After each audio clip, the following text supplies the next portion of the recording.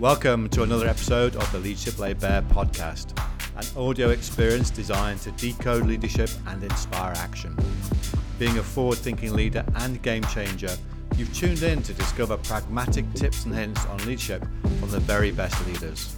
Each episode is dedicated to sharing pragmatic stories from the field and, more importantly, real examples of what successful leaders are actually doing to deliver at pace. With so much to share, let's hand over to your host, Graham Wilson. So welcome to our session around operating under pressure in tough conditions. And I guess we're all in tough conditions at the moment. So I'm delighted to be with a good friend of mine and colleague, Phil Davis, who's in deepest, darkest South Wales. Welcome, Phil.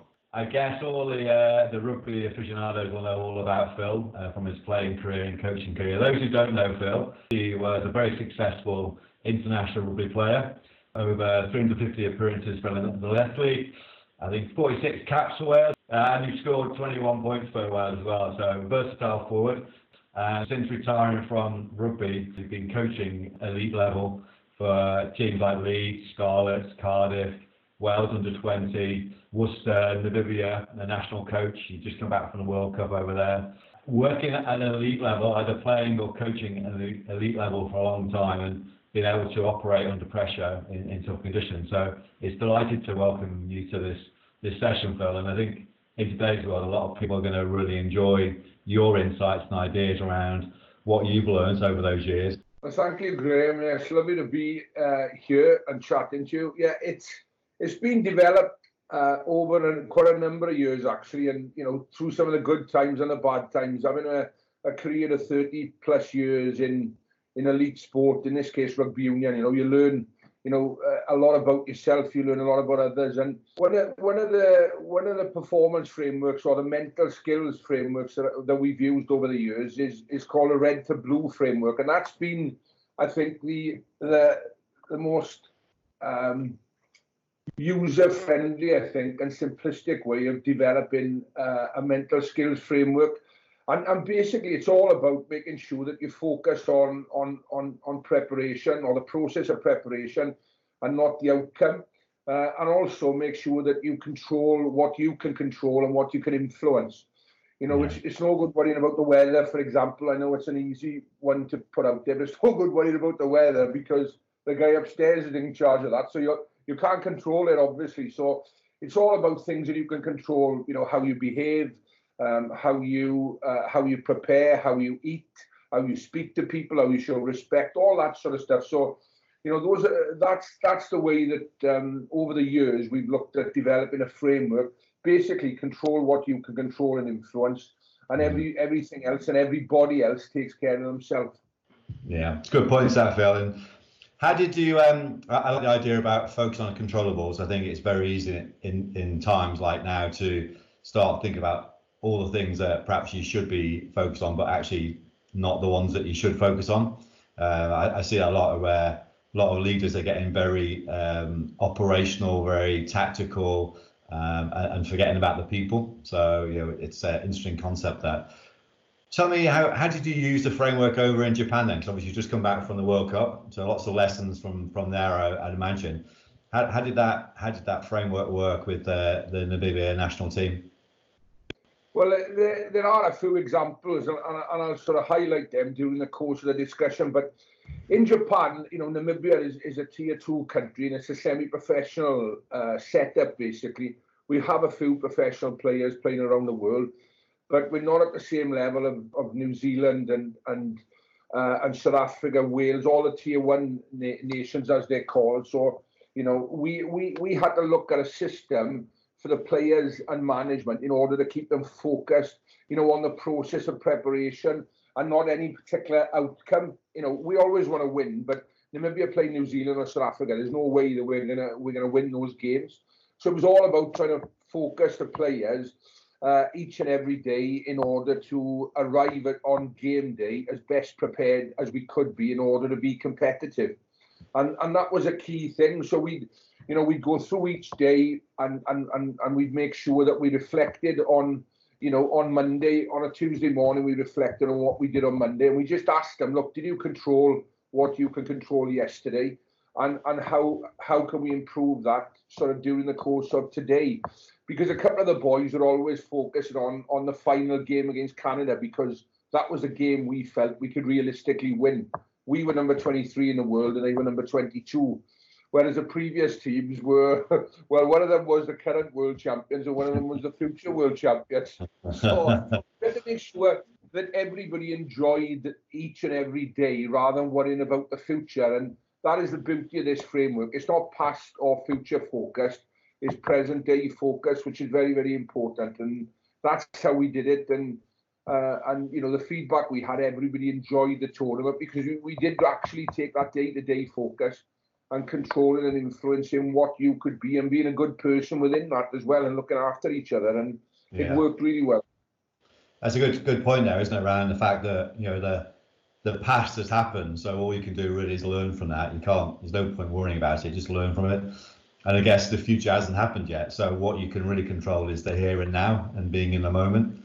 And I think that's a great lesson, isn't it, really? So the first lesson there was focus on the controllables, what you control of. Second one is really about taking a step-by-step approach and being in the here and now and being really focused on the moment. Some good insights there. Where do you think, you know, the pressure comes from, Phil? So yeah, obviously in the game of rugby that's very intense, and there's players bashing each other on the pitch, sort of thing. So in the game of elite sport, I suppose, and rugby, where does pressure come from? And I guess how does that then relate to us in the business world? I think for us, what we've looked at, we've broken it down into three things really, or three areas, three words. But it's expectation is number one, scrutiny number two, and consequences number three. And when you look at all those things, that's where the pressure comes from. And again, another example on our Rugby World Cup qualifying campaign for Namibia, which was back in 2018. You know, the team were odds-on favourites to qualify in Africa. We'd been the champions for the previous 3 years. You know, and the expectation and scrutiny on the guys was immense. So, you know, and also the financial consequence of not qualifying for the Union was unthinkable, because if we qualified, we got extra grant money from World Rugby, who do an amazing job in developing the game around the world.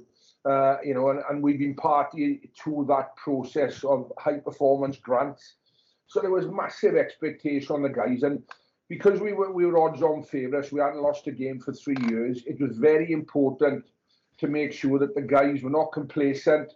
You know, they understood the expectation on them, the scrutiny that was going to be on them, and also the consequences, as I've explained, was a little bit financial in many ways, and the future of the Union was at stake. So the process was basically focusing on the process of preparation rather than the outcome of the qualification. And again, I go back to controlling the controllables, controlling your own performance.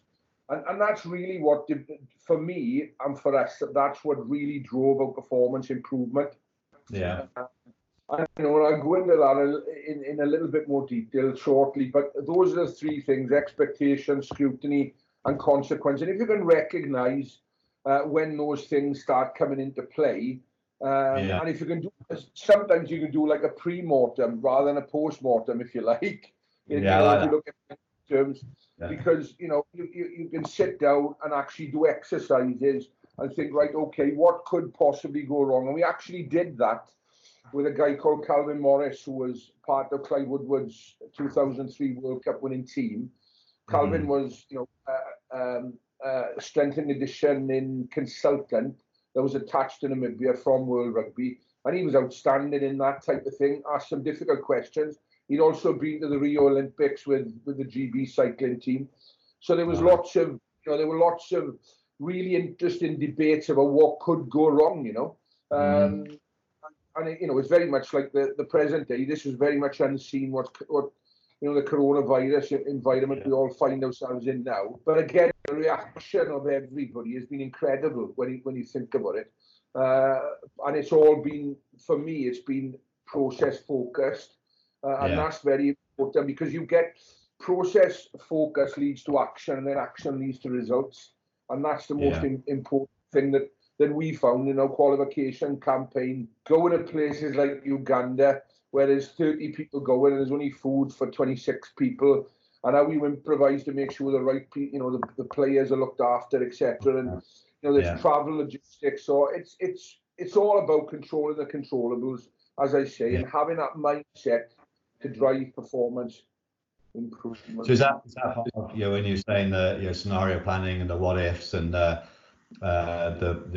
performance sort of elements there, is that sort of almost like saying, well, in order to achieve this element, ensure these outcomes, what must we do, and really get the guys thinking about what's the process that we're going to go along to actually get the outcome we want? Is that what you're saying? Is that what you mean by process? Yeah. No doubt. I think within rugby we'll have a physical element, we'll have a mental skills element, which we're discussing here. There'll be a technical element in terms of individual skill development or small group development. And then you'll have a tactical element, which is the team, how the team plays, how the team is organised, how the team is disciplined. Is it disciplined? Is it adaptable? Are we at the right level of intensity? So all those type of things are very important, and they're the pillars that we grow our sort of performance from. And as long as I say, going back to controlling the controllables, that's what we ask people to do. Make sure that you do your bit within that. You understand. Your good character and you have good intelligence within that in order to be a good team man, as well as dealing with your skill and your physical development and your mental strength. Yeah.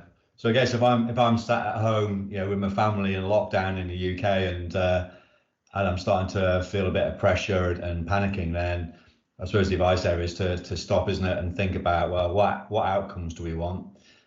What's the process we need to get to those outcomes? And what are the things that we need to focus on that we're in control of, I guess.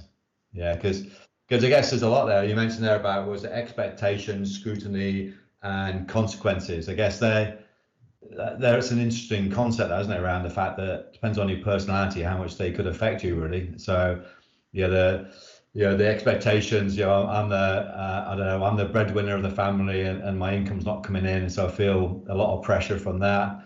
What will people think about me in terms of scrutiny, and then what are the consequences of having no money or being locked in home or whatever. So and I guess a lot of that is, I guess, would you say, is that down to how you respond to those situations? Well, without a shadow of a doubt, we, if you take our situation, we had plenty of information, regarding, individual player development, like skill development under pressure, whether it's how to pass when somebody's, running at you very, very quickly when they're rushing at you, or it's, what to eat, what to drink, all that sort of thing. So there was always plenty of information. And then what we were going back to again is controlling the controllables.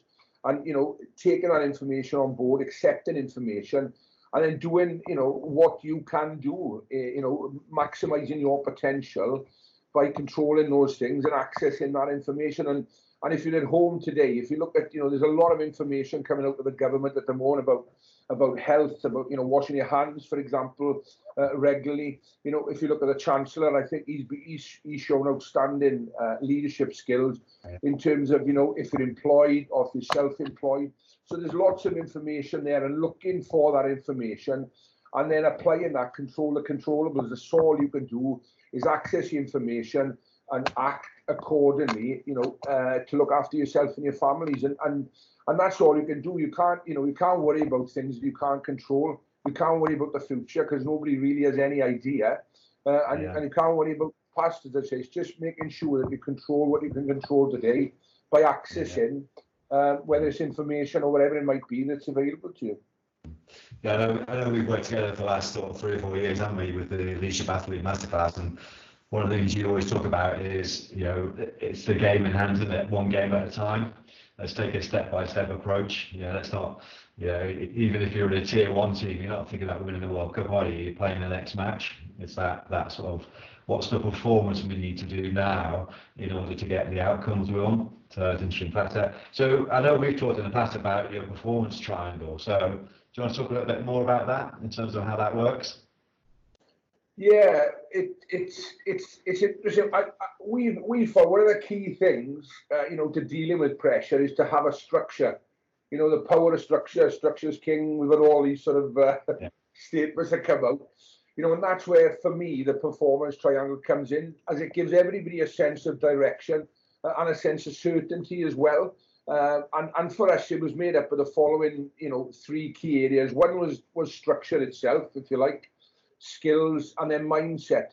So if you go clockwise around the triangle, you've got the structure at the top, then you've got the skills, which are fine, and then you've got the mindset. So the top of it is structure.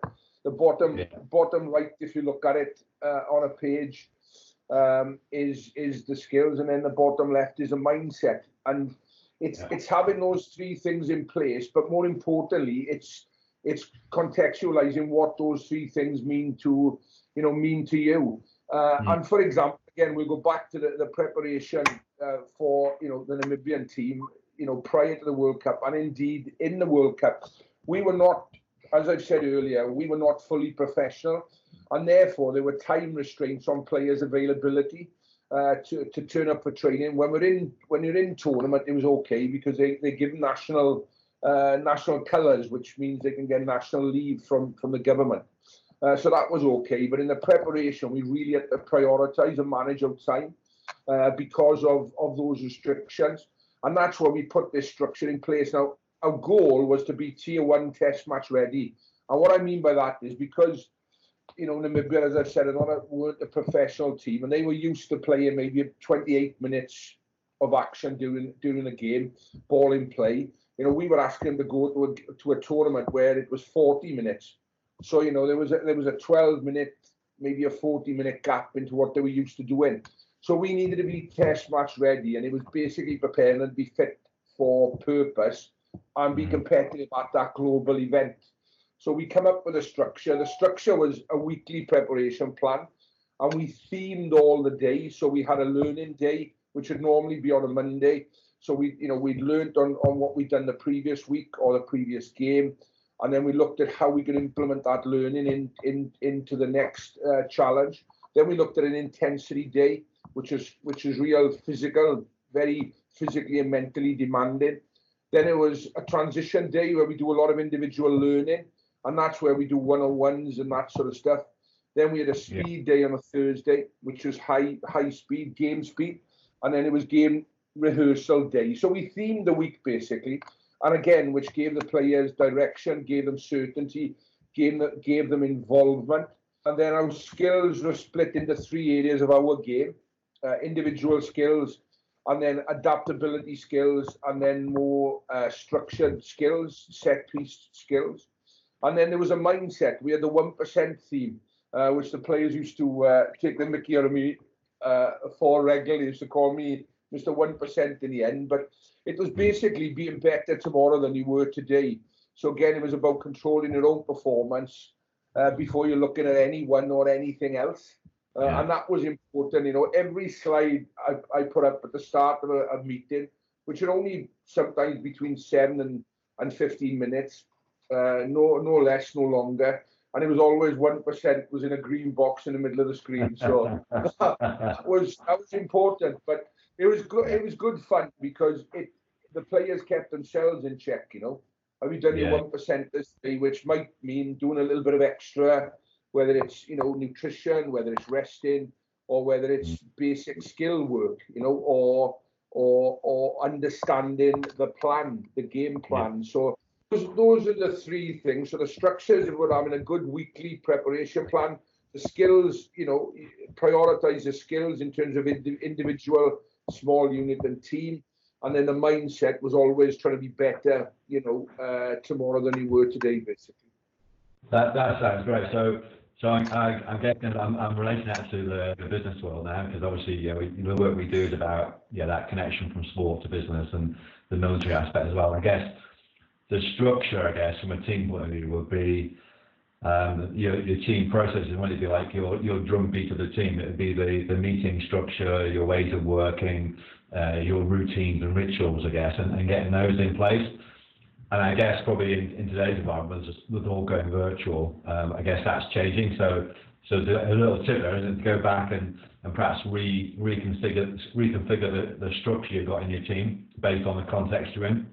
So how do we get the right drumbeat when we're working in a virtual world? So there's some stuff there. I guess the mindset and the learning piece is great, isn't it? Around the 1% improvement and improving your skills regularly, and that's something that perhaps in the work environment we don't do enough of. We heard a lot, don't we, in sport about marginal gains, and you talk about Clive Woodward there and their cycling team as well, didn't you? They're famous for their Brailsford, aren't you, for the 1% stuff. And I guess the last bit there is about the mindset, which is probably one of the key things that we've talked about quite a lot around, and your concept of this red-blue concept you mentioned earlier in the conversation around red and blue. So tell us a little bit more about what is red and blue, and how does that play out in terms of helping people in tough conditions? Yeah, just summarising, the structure. It's all about, as Warren Gatland would say, it's all about doing the things that require no talent, basically. So that's the key thing, and that's what the 1%ers were about in many ways. It's work ethic. But yeah, following on to the red to blue concept was something we used when I first came across it. It was in 2005 when we were at Leeds. When I was the director of rugby at Leeds Tykes the first time around, when we were bottom of the league at Christmas, and I was doing work with the RFU Elite Coach Development Programme through Kevin Bowring, and we came across this red to blue concept with a company called Gazing Performance, and it was really such a simple thing to use, particularly for rugby players who sometimes can have a short attention span in meetings. It was a very simple way of getting everybody to stay on task, not get diverted, and again go back to controlling the controllables. So the key points for it really, and you can get a bit of there's a map, a one-page map, which is, everybody likes planning a page nowadays, and this is a brilliant map, and I've used it, as I say, nearly 15 years now, and it's had great impact in the teams I've coached. And the key points really, it's all about being able to identify pressure, as we discussed previously, and thereafter deal with it effectively. Now, once you identify the pressure, the prime issue then is your control of attention and where that attention goes. So it could be blue thinking, which is basically all about the process and being on task, focused on the job in hand, or it's been in the red. Everybody knows the term red mist, red thinking, and that basically goes into subjective thinking, your past or your future focused, which means you're off task and you're diverting, and you're not helping your team, and you're certainly not helping yourself, because you're not displaying, the talent you need to do in any given moment to improve the team. So that's what the concept is really. It's a map, it's a plan on a page, it recognises pressure, then it helps you, control your attention into being in the blue rather than being in the red. And we found it terrific. We used it, prior to the World Cup. We used it after the World Cup, and it really helps your team stay on task. What sort of exercises would you do to? Yeah, I love the idea of keeping in the blue, and I guess a lot of teams are trying to get you in the red, aren't they, in terms of their tactics and the way they're playing and things like that, and the skullduggery that goes on in the deepest, darkest depths of rugby playing, I suppose. What advice would you give in terms of how to keep in the blue? Because that's where your brain switches on, isn't it? You're in a peak performance mode, aren't you, in the blue area? So how do you stay there? There are copious amounts of exercises, but there are about 6 or 7 that you can do within this red to blue concept. And one of them is called the 3-circle exercise. And what you basically do, you initially start by drawing 2 circles on a page. One on the left, one on the right. And the one on the left is can control. The one on the right is can't control. So you put everything in circle 1 that you can control, and then you put everything in circle 2 that you can't control. Circle 1, you can control your own behaviour, for example. It's quite easy. You can control planning your daily schedule, for example. Now, if you go to the can't control, you can't, as we say, you can't control the weather. Sometimes you can't control the stock market. You can't control the referee in sport, for example. And it's basically highlighting all those things you can and you cannot control. Now, when you've achieved that, you can draw an additional circle in the middle, which is can influence. And then what you look at is everything in the can't control box. Can you put it into the influence box? And if you can move certain things across from the can't control into the influence. And then whatever is left in the can't control box, you can discard it, you can forget about it, because you have no control or even no influence. It drives you mad if you keep thinking about things you can't control. So that's the really good exercise to get people into that mindset of controlling the controllables and influencing what they possibly can to be a good person, to be a good employer, to be a good employee, to be a good teammate, whatever it might be. That's a pretty good exercise, and there are quite a number more that we can discuss in future time in follow-up sessions. But that is one that is pretty simple and very effective to do in order to get people to stay on task. Definitely, and we'll do some more sessions like this where we can start to get into some of the tools and techniques for that. And I think that's a really great concept. I like the idea of making it really clear around, well, there's this red thinking over here that's going to really impact me and not be good, and there's this blue thinking over here that's going to really help me. So how do I stay there? And I like the idea of saying, okay, there's things over there that I can't control, but can I influence them? I think I really like that. And then I guess you then build strategies only about how to influence people. So I think that's a fantastic concept and very simple, as you said, and the fact it's made a difference.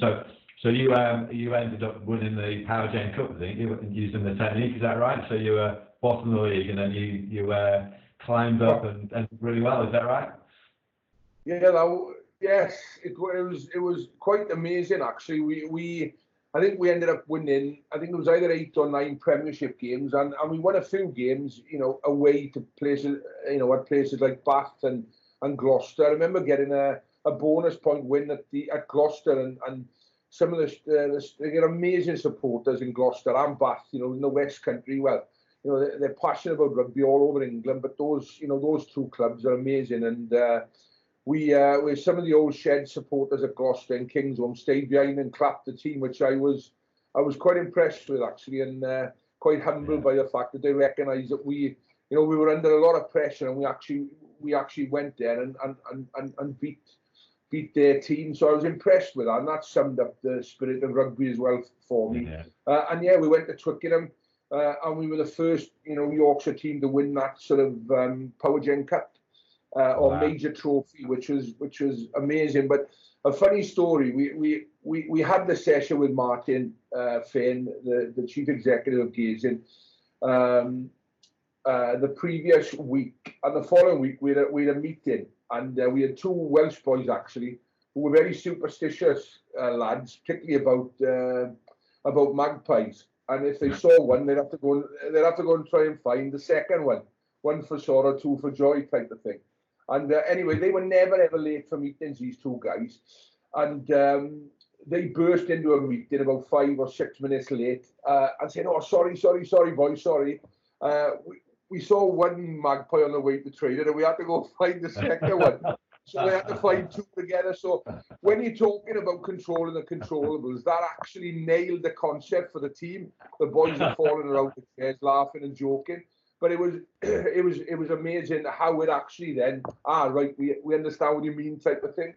Can't control where the magpie is going to be, obviously, can you? But anyway, it was a great story and a great achievement by the team at the time, But great help. It was a great help having this type of concept to fall back on, this framework. Yeah, definitely. I forgot to mention in the intro that you played and picked for the Barbarians as well, and I believe I'm right in saying that you scored the second best try ever. Is that right? According to YouTube,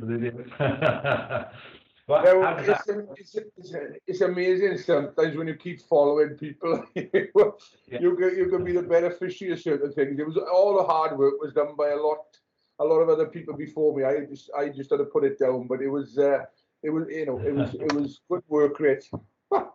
Yeah.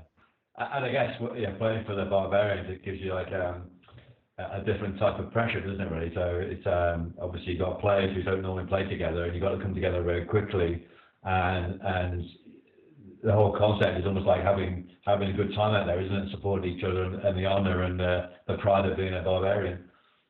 Well, that's right. It's all about the history and the heritage, and there's been some brilliant tries. The most famous tries, when Gareth Edwards scored, in 1972 for the Barbers against New Zealand in Cardiff. That's arguably the most famous try. Yeah. And it's a brilliant concept because you've got everybody from all over the world coming together. You get the same jersey and the same pair of shorts, but then you're allowed to wear your club socks. So, you're honouring the Barbarians, but you're also honouring the club that you play for week in, week out, and it's an amazing concept. And when you do go and play, when you talk about pressure, and I mentioned expectation earlier, you're clearly told, well, you've shown a video, really, of the history of the Barbarians. So you realise straight away that you're part of something special. And then the key is, the expectation is to live up to that legacy. And stamp your own legacy on it. So the players, although we have a good time and we have a few beers, which is not the normal build-up for international matches. nowadays in particular, there is a personal pride for everybody that pulls that Barbarian jersey on to leave, to live up to the legacy, and that's the expectation and where that pressure comes from when you put that jersey on. I think that's the reason I mention that, because I think it's a really important point in today's world, isn't it? Where we're all working for organisations that we feel proud of, and the particular context at the moment in terms of us all working from home and in lockdown. I think sometimes as leaders, it's very easy to get transactional and forget about the purpose and forget about the pride and forget about the word you use there, legacy, isn't it, really? And how do you unite people who are working from home around the world in a virtual world? And how do we unite that? And I think you mentioned there around the history, the legacy, the principles, the concept, the purpose of it are all good things, aren't they, that we sometimes can forget about, and we get caught up in the red dots on our scorecards and the KPIs and things like that, don't we? Where sometimes the important stuff is key. If we obviously time is slow now, there's some really great insights there. My head is buzzing now with lots of ideas and thoughts that people can go away and use. What would be your final 3 tips, Phil, to give to people who are perhaps at home under pressure in a difficult situation? I don't know, they might be locked in the house, they're flat and under Lego, got kids, dogs, pets, all that sort of stuff. And what advice would you give them? What sort of top 3 tips would you say in terms of being able to stay in control and release the pressure? I think, firstly, if you're a leader, I think it's important that leaders are visible during this time, and there are virtual ways that you can connect with your employees, because the key thing for people, if you're a leader, is to make sure that your people feel valued. They have a sense of belonging. There's control there, and there's safety there, and that's important for a leader during this period. I think, to be visible and get those messages out there so people feel. All those 4 things. They do feel valued. They do feel a sense of belonging. They're not getting left behind. That sort of stuff. And if you're an individual, for me, again, going back to controlling the controllables, is creating a routine. During the course of the day, you get up, you have a shower, your breakfast, you can go for your daily exercise. Following the government's advice and working, around their advice to create a routine. And I like to chunk the day up into a variety of tasks, sort of to alleviate boredom as well, because I'm quite a busy person. I don't like sitting around, but so I like to use an alarm on my iPhone, for example. Use my alarm, and it time limits the tasks throughout the day, so you can totally focus on any one task at any one time. Whether it's exercising or whether it's reading, whether it's talking to Graham Wilson or whatever it might be, talking to your wife or reading, whatever it might be. I think it's important you have a routine, and you can chunk the tasks up during the course of the day, and you can learn a lot, during these periods. And that's what I would do: create a routine, and then, for me, using an alarm to time limit the tasks in order to be totally focused at any one time, and then move on to the next one. And, this could be a really life-changing experience, not just for everyone, for the world, I think, the way that things are going. And people have got to try and stay connected and try and stay busy in a focused and controlled way during a difficult time. And it's important to heed the advice of our government and look after our brilliant NHS people and all the key workers that are keeping the country moving. Yeah, some great advice there, I think, Phil, in terms of caring for each other, supporting each other. I mean, you're right there. The NHS are just doing an incredible job, aren't they? And I know there's lots of volunteers working there as well, and it's just amazing what they're doing. And I think hats off to them. And I loved it was last night, was it 8 o'clock? Their claps and the support around the nation was amazing. So that's incredible. And I like the idea then of in times of fogginess, I guess, and lack of clarity, is get some routines and structure in place. And I think that's going to really help, isn't it, really? And getting that balance around. You mentioned there, didn't you, about talking to family. You talked about your health and fitness and well-being as well. And I think those sort of things will really help us on going forward. So that's got some insights there. So my head's thinking now, and I'm buzzing around what I'm going to do. And I guess my advice to people watching this would be to perhaps have a little think and think about what are the key insights that came out from the conversation with Phil and Phil's ideas there, and perhaps pick one or two of them. No more than 3 ideas, and go out there and start to play with them.